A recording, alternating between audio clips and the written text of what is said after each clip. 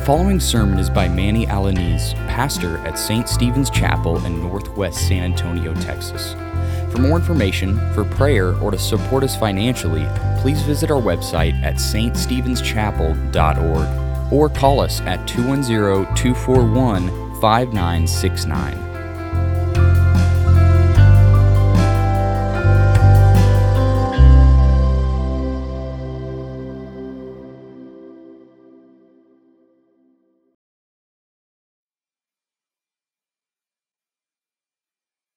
And the Lord, our God, is in our midst.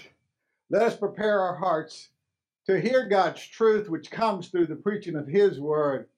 And that begins with prayer. Let us pray together. Oh, Heavenly Father, we have gathered in your presence, recognizing the sacredness of this very moment. We come before you with anticipation and an expectation, knowing that you have a word to speak to us today. We acknowledge that your word is living and active, capable of piercing through the barriers of our hearts and transforming us within. Help us to be recipients of the truth that you bring, that you reveal to us. Grant us the strength to respond in obedience to your will. In Christ we pray. Amen. Please be seated.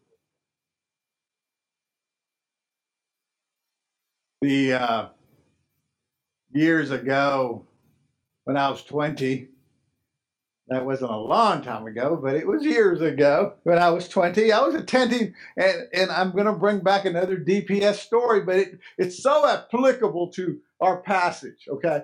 When I was attending the DPS Academy to be trained as a state trooper, I was 20 years old. No one ever listened to me. My sisters never paid attention to me. I was kind of lost in the shuffle, young. And they were training us about to carry out the laws of the state of Texas, to go out and enforce the laws of the state of Texas. Now, many of us, me and others, other cadets, wondered to ourselves, and then finally we asked, why would anybody pay attention to us? Now, why would anyone pay attention to what this young kid that doesn't know what he's doing, or doesn't look like he knows what he's doing, why should we pay attention to him? Now, some wisecrackers in our academy would say, well, because we got a gun or something like that. It's crazy stuff, or a badge. But we knew better than that. Why would anyone pay attention to what we had to say? So we got a response. The response was, it's not so much us wearing a badge that people will respect our authority.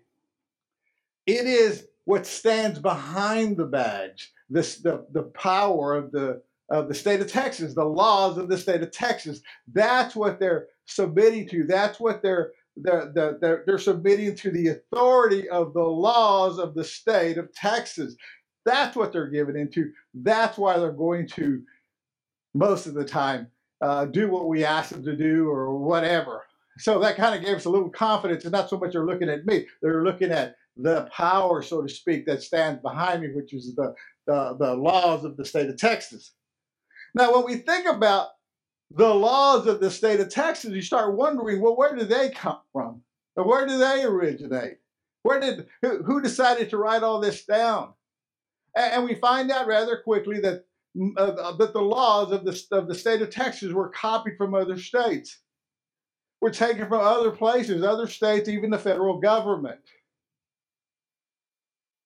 And they were written down so they could be enforced within our state. So you start wondering, well, let's go back some more. Where did the federal government come up with all these laws? And where did the other states come up with it? Well, it doesn't take us long to find out that the federal government, the United States of America, they based their Constitution and the laws from other countries, other places, other countries that have been around forever. So they copied and tweaked and based it on those. They based the laws on those other countries, other municipalities, if you will.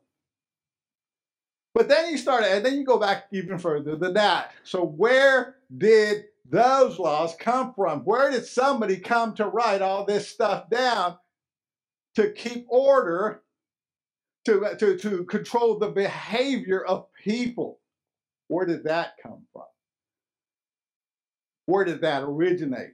Well, the answer to that is the basis of all the law that govern human behavior can be traced all the way back to moral law. To moral law. Moral law is the law that's innate, that we're born, that's born within us, that the natural law that's embedded in us by a supreme being, by our Creator, by God Himself. That is where they're basing their laws on. I mean, it is natural to think that you just can't go over there and shoot somebody or take somebody's possession. There's just something innately wrong with that. And all societies believe that. Now, you're going to run across some weird societies that believe weird things, or individuals that believe weird stuff, but that's the exception. The rule is this: everyone realizes there's certain things that cannot be done, that you cannot do. Everyone believes that in order to keep chaos from occurring, we have to abide by certain rules, laws, and those laws can be traced back to the moral law that God embedded in us.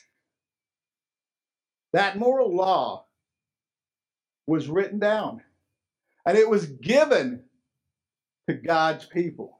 It was given to God's people in the wilderness. We refer to that, the moral law, as the Ten Commandments. The Ten Commandments. They were written down on a tablet by the finger of God, given to His people. And it was given to the people not to save them. God had already rescued them from their slavery. It was given to His people so He could control them. They did not look like His people. They did not act like His people. They were acting in chaos. They were being disobedient to even the moral law that people would know about, that everybody would know about. So God writes the Ten Commandments and He gives them to His people. Now, all the other laws that are written are based on those commandments. Think about it. Now, we can write more specific laws. We can get in more details. We can get into all this, but they're all coming back. It all comes back to the commandments, the Ten Commandments that God gave His people. So when we talk about the law, we're not speaking about the law. When any of us talk about the law, when I spoke about the law as a trooper, we're not speaking about that I am the author of the law. No, I am just a conveyant. I'm just enforcing the law. I didn't write the law. I don't come to people and say, hey, look, I got a law. I wrote a law that says you can't steal from that person or you can't kill that person. I have no authority like that. My authority is basically to enforce the law. But what if someone came and started speaking with great authority regarding the decrees of the law?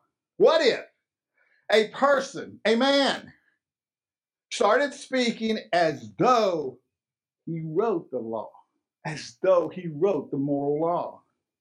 What if this man spoke in the first person regarding the law, and then this man explains the law, the intent of the law, the spirit of the law to us, so that we can get a better understanding of the law? What if this man makes reference to himself when explaining the law, saying things like, you've heard it said to those of old, you shall not murder. And whoever murders will be liable to judgment.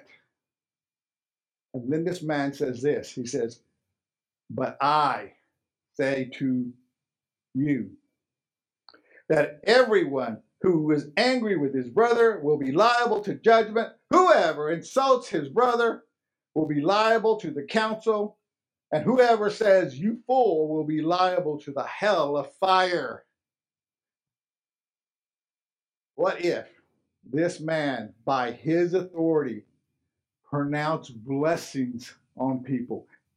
By his authority, what if he pronounced blessings on people, saying, blessed are the poor in spirit, for theirs is the kingdom of God. Blessed are those who mourn, for they shall be comforted. Blessed are the meek, for they shall inherit the earth, and so forth. What if this man was not merely speaking about the law? He is speaking with us as though he is the authority. He is the law. Would you be astonished? Would you be astonished? Or would you think this man is insane? Would you be astonished? This evening, we have reached the end of our journey through Jesus' Sermon on the Mount. Now, please understand that it is by no mistake that the writer, the author, the writer who was inspired by the power of the Holy Spirit, by no mistake has placed this passage at the very end. It is by no mistake that what we're looking at today is placed at the very end of the sermon, Jesus' Sermon on the Mount. Why? Well, we are now being directed to the preacher of the sermon and not the sermon itself. Now he's taking, we heard a lot of stuff during the sermon that Jesus is preaching, and now we're being directed to the preacher of the sermon. Our focus is now on the preacher, and that is intentional. The majestic, astounding teachings of Jesus reveal his authority over creation, for he is Immanuel. Thus, obedience to his word will draw us nearer to him. Obedience to his word draws us nearer to him. The critical issue the critical issue of these two verses is that we must not make a distinction. We must not make a distinction between the teachings of the Sermon on the Mount and Jesus himself. We cannot separate them. We have to know that it is God. It is God speaking, Immanuel. It is God speaking to us. It is God speaking to you. It is God telling you, you must be obedient. You must be obedient. Blessed are, you are the light of the world, the salt of the earth. I mean, this is God speaking to us. And we're being told now that this person preaching has the authority because he is the authority. And you cannot make a distinction between what he is saying and the person who is preaching, that he is God. He is Immanuel. God with us. And it's interesting when we look at the word, the phrase Immanuel, God with us. Now, according to the theologians, the great theologians that we read, that we study, but just according to what we read in Scripture, Immanuel is frequently used throughout Holy Scripture to denote that he, God, is present with his people, with us. That he is present with us, with his people. Now, that is amazing in and of itself. The creator of heaven and earth, things that are seen and unseen, of all you can imagine, is with us. Is with us. Is with his people. In Christ, the Lord's grace is upon us. He displays his power, the power of his hand in our defense. What is our defense? What does that mean? Like in our defense? Well, in our defense, because we're sinners. And because we're sinners, we're condemned to sin. And now in our defense, he is sent. He has given us his grace, his word. And now through the word, through the Logos, the word became flesh. Through Christ himself, God communicates with us through his divine word and through his son, Jesus Christ. For when we are out of Christ, we are alienated from God. When we're not in Christ, we are alienated from God. Think about your life. Think about the times when you know you weren't walking in fellowship with the Lord. Do you believe when God's word says that you're alienated from God? Yeah, it's easy to believe because there's no telling what we were involved in. There's no telling what we were thinking about. There's no telling what we would do. We were alienated. We were estranged from God. But through Christ, we are not only received into God's favor, we are also made one with Christ. One with Christ. We sometimes, many of us have, throughout the years, have heard these phrases being thrown around, and they just kind of escape us. They escape us. They escape us. We cannot let them escape us now. So see now that the Spirit is on us, we must allow the Spirit to penetrate our souls into what's being said in his word, what's being said here. Before Jesus came in the flesh, God's people were under the law. They were called to be obedient to the law, and they were nearer to God. When they were nearer to God, they were nearer to God because of shadows, because of figures, so to speak, because of the ark, because of different things that God had put in place. There were shadows, but in Christ, that is, in God incarnate, the actual presence of God is now with his people. In the flesh, God in the flesh. For this reason, the Apostle Paul says in Colossians 2, verse 19, that in him, he's talking about Jesus, in him dwells the fullness of the Godhead, bodily.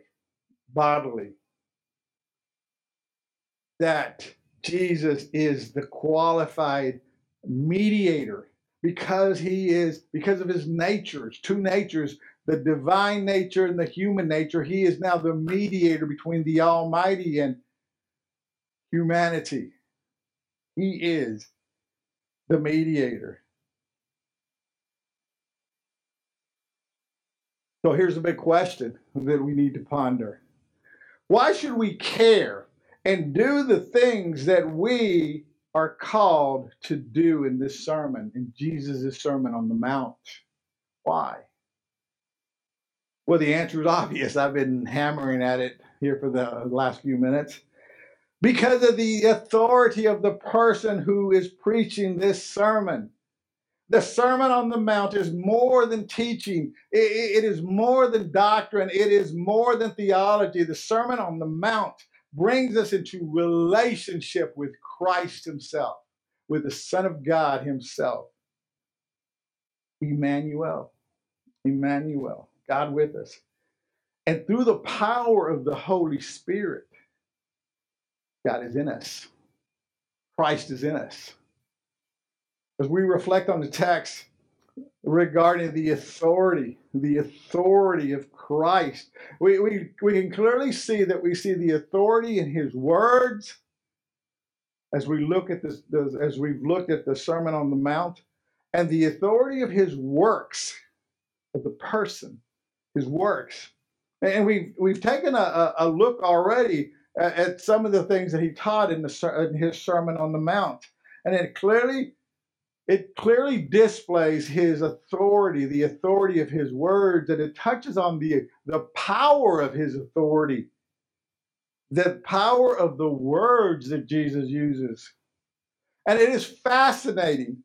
It's fascinating to see in the last two warnings of his sermon how Jesus uses the first person pronoun.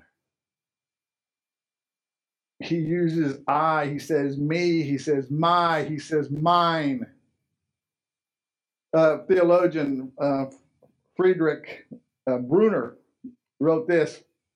He says, they uncover the sermon's most astonishing dimension, that Jesus believes himself to be, in the vernacular, something different, something else. Yeah, he is something different, something else. He is God, God in human flesh. Jesus warns us. He makes statements like this in his warnings, and we cannot overlook. And believe me, they were not overlooked when he actually preached it to the disciples that were there. See, not everyone who says to me, Lord, Lord, or he says something like, I never knew you. He goes on to say, I never knew you. Depart from me, you worker of lawlessness. Jesus goes on to say things like, many people will say to me on that day, and I will say, again, using the first person, pronoun. Everyone who listens to these words of mine and does them, again, first person. Everyone who is listening to these words of mine and does not do them, again, talking in the first person. Jesus assumes for himself the place that the Torah, the law, assigns to God. That's what he's doing when he's doing that. He is placing himself in the place where the Torah, the law of God, has assigned to God only. That's where he's placing himself. Yet Jesus continues, as he continues his ministry, as he goes on after the Sermon on the Mount. He continues with a God-centered ministry. He refers to the Father, God the Father. Personally, there is a relationship there. It's certainly a revelation of the triune God found in the person of Christ, our Lord. We must not overlook the astonishing reality that Jesus is speaking as if he already has the authority. He is speaking as if he already has the authority. And he does. He is from eternity past. He's always existed. But in time and space, in our history, he became human. He was born of a virgin. He became flesh and bones like us. He breathed air. He ate food. He became human. That's astonishing. Ask yourself, who other than God could speak like this? Who other than God could speak like this? It is God. It's God himself. Jesus is truly Immanuel, God with us. I recently read an article the other day. It was about a survey, a nationwide survey that was taken back on May 11th through the 15th of 2023. And it was conducted by a research institute from the University of Chicago. Okay, Don. Okay, it's still good information. Just kidding. But it was taken by a research institute from the University of Chicago called the AP NORC, NORC. The survey revealed that there are more Americans today who believe in angels than they do hell or the devil. More, and we try to just absorb what we're being told here. There's more Americans today that believe in angels than they do hell or the devil. According to the survey, nearly 70% of Americans believe in the existence of angels, and the same percentage believe in heaven. But there were more than 72% who believed in the power of prayer. And see, that's a little confusing to me because you have 70% thinking, they believe in angels and they believe in heaven. And then you have 72% that believe in the power of prayer. That tells a lot, I guess, in very many different ways. The survey stated that 58% of the people polled believed in hell. So you got 72% believe in heaven, and only 58% believe in hell or the devil. And the article makes a good observation. It says that this type of believism is referred to as cafeteria style religion. And what does that mean? What it means is you just pick and choose what you want to believe. You just pick and choose what you want to believe. How many people, do you know anybody like that? They just pick and choose what they want to believe. They may be even a part of a church, and they may even be reading scripture or heard scripture. And they'll say stuff like, well, I don't know if I believe that, so I'm not going to take that. I'm going to just believe this here. I'm going to believe that there. I'm going to believe in angels. I'm not going to believe in the devil. Demonic forces. That's too gross. Let me just leave that there. Hey, we're creating our religion.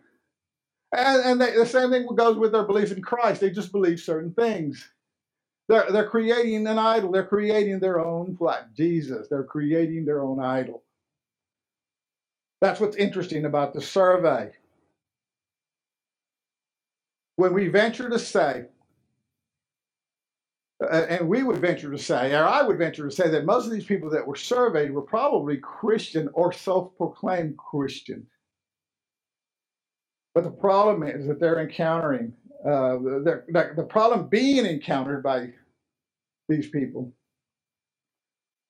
is that they neither read nor do they believe in the authority and the power of the words of Christ, of the words of Jesus. They neither believe in the authority and the power of Jesus, nor do they read or believe in the authority and power of the works of Christ.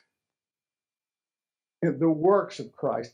Don't take it for granted that when you say, hey, do you know the gospel, or you know what Jesus came to do? Don't take it for granted when somebody responds to think that they know what you're talking about. They may know a little what you're talking about, but they may not totally understand it. That's why I would recommend when you're evangelizing, when you're sharing the gospel with anyone, you can just say this. You can just say, hey, so we can make sure we're talking about the same thing. Can I just tell you what the Bible says about the gospel, about Jesus? And you just tell them. And you're not insulting their intelligence. You just want to make sure you're on the same page. And that's what you would tell them. That's good, because they're not, or they may not be.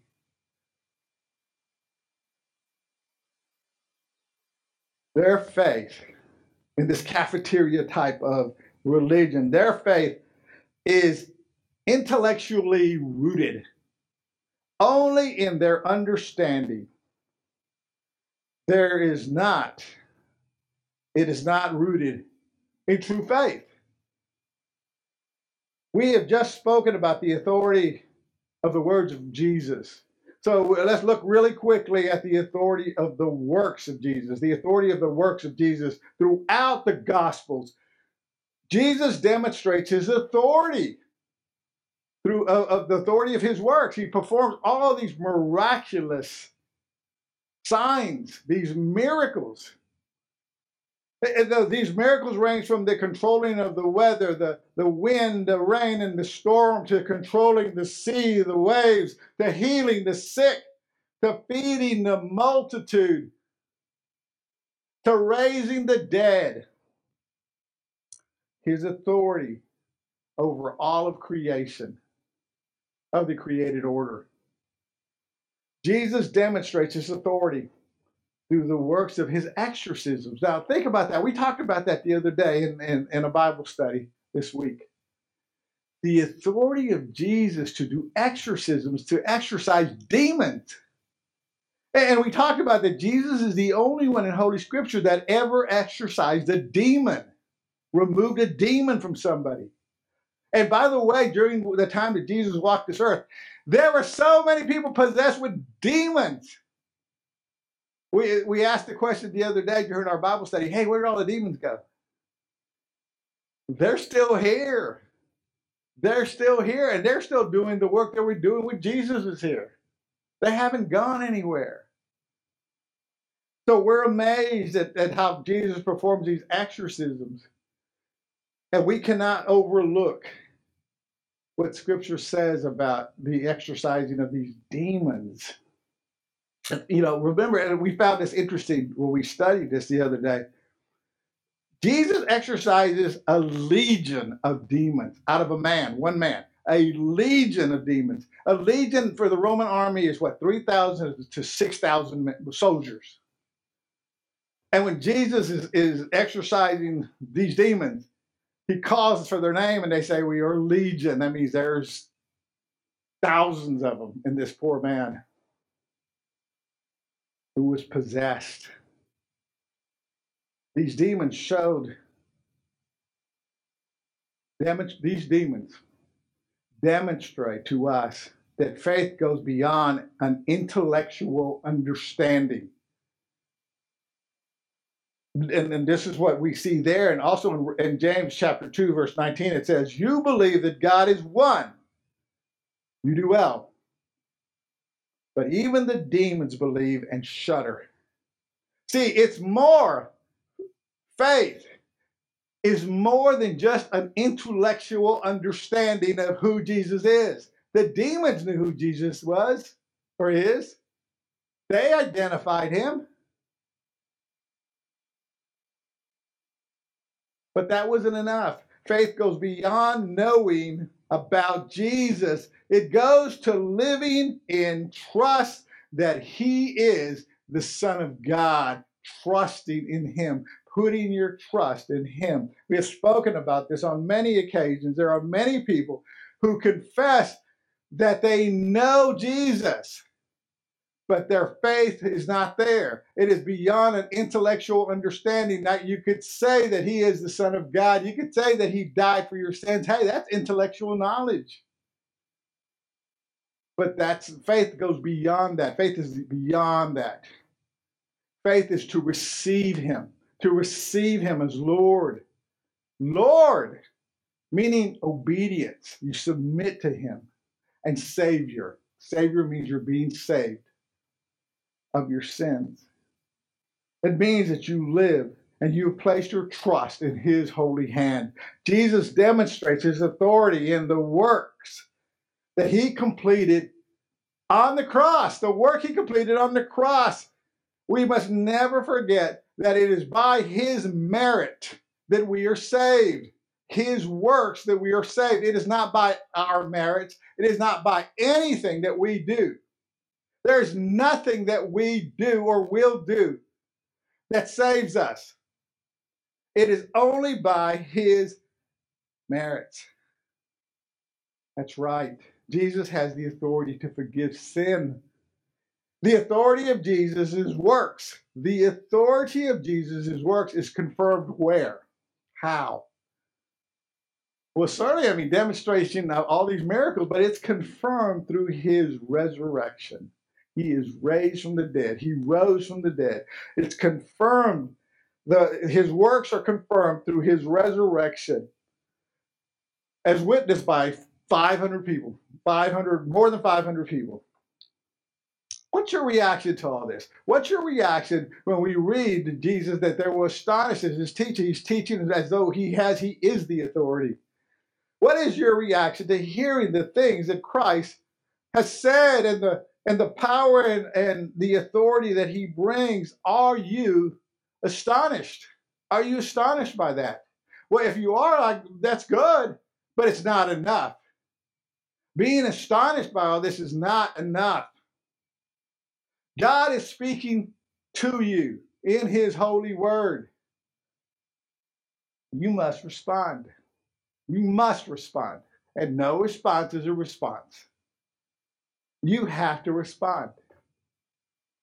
Now, some of us will ponder this, and when we hear the gospel, when we start reading and we start thinking, let me just think maybe I may just use my intellectual mind to see if this all makes sense, to see if I can believe this. That's what we do. I mean, we're intellectual beings, and Scripture's telling us that it's beyond that. It's beyond that. You know what Scripture tells us? It says that you have to be born again. You have to be a new creation to get this. That's what Jesus tells Nicodemus in John 3. Nicodemus, a Pharisee, he comes in there and he says some nice, wonderful things about Jesus. Hey, nobody can do the things you've been doing if you weren't from God. It's obvious you're from God. And Jesus says, you cannot see the kingdom of God. You cannot enter the kingdom of God unless you are born again, born from above. So there's the question. How do you know you're born from above? How do you know you're born again? Well, sometimes it's pretty traumatic. Sometimes you know something's going on and I don't know what it is. And I need somebody to help to talk to me about, tell me what's happening. And sometimes it's a little more subtle. It doesn't really register. And you think you're trying to figure it out. But there's a driving force that's driving you to come to Christ. This driving force will not be denied. This driving force is going to bring you to Christ. And it's going to cause you voluntarily, on your own volition, to submit to Him, to submit your life to Him, to give your life to Him, to receive this gift. You don't know why it's true. You don't know how you understand this. But you do, because that's rebirth. That is the Holy Spirit working in you. That is God. That's how you know.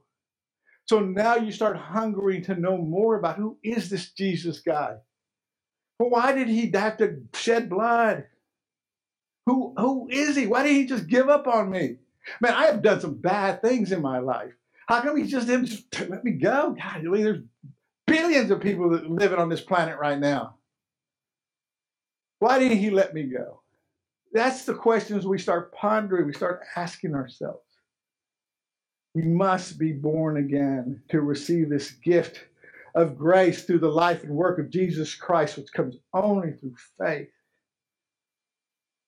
If you're in Christ, if you believe, you're a believer. Jesus, through this Sermon on the Mount, is calling you to demonstrate your faith in Him by being obedient. Demonstrate your faith in Him by being obedient. It's beyond our intellectual understanding. It is a trust thing. Trust in Him. Trust in Him. You know, I've spoken, just real quick, I speak to young people all the time. Young people meaning young people. Maybe teenagers and 20, maybe before 20. And they hear this and they have questions about, like, what does trust mean? Well, I say, well, trust in the Word of God. Be obedient to His commandments. And so they try to put it together. I go, well, let me give you an example. What if you have a girlfriend or boyfriend and things get a little heated and you want to go to the next level, so to speak, go to the next level? Then you start thinking about, what does God say? What does Jesus say? What does God's Word say about this? And He says, don't do it. There you go. What do? You're called to trust. Now, you don't know what the future, you don't know what's going to happen down the road, but you're trusting Him in the moment, and you turn away, and you ask for grace to turn away. And that's just not about sex. It could be about anything. It's a trusting. And then you're blessed. Because later on in life, you're going to meet the person that you're going to fall madly in love with, that you want to share your life with, and you have saved yourself for this person. Now, many times that doesn't happen, but God is a forgiving God. That's what He does. He forgives sin. He forgives the sin of His people. And He can make you a new creation. God is a wonderful God, and we trust in Him. If you're in Christ, that's what you do. That's kingdom living in the here and now.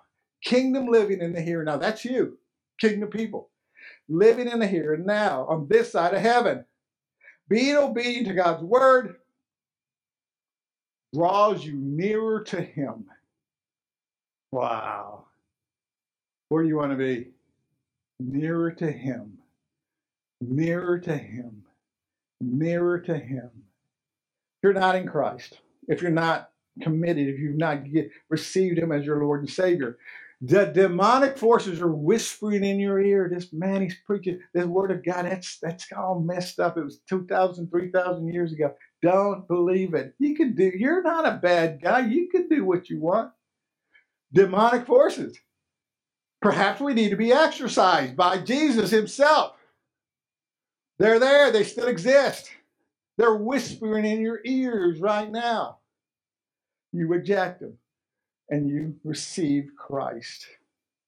There's a hymn that was written back in the 1700s. The name of the hymn is My Hope is Built on Nothing Less. And it goes like this. It's based on 1 Corinthians 3:11. It goes like this. In every high and stormy gale, my anchor holds within the veil. When all around my soul gives way, he then is all my hope and stay. On Christ, the solid rock, I stand. All other ground is sinking sand. My hope is built on nothing less than Jesus Christ, my righteousness. Let us pray. Oh, gracious Father, we do want to stop. You've been listening to Manny Alaniz, pastor at St. Stephen's Chapel.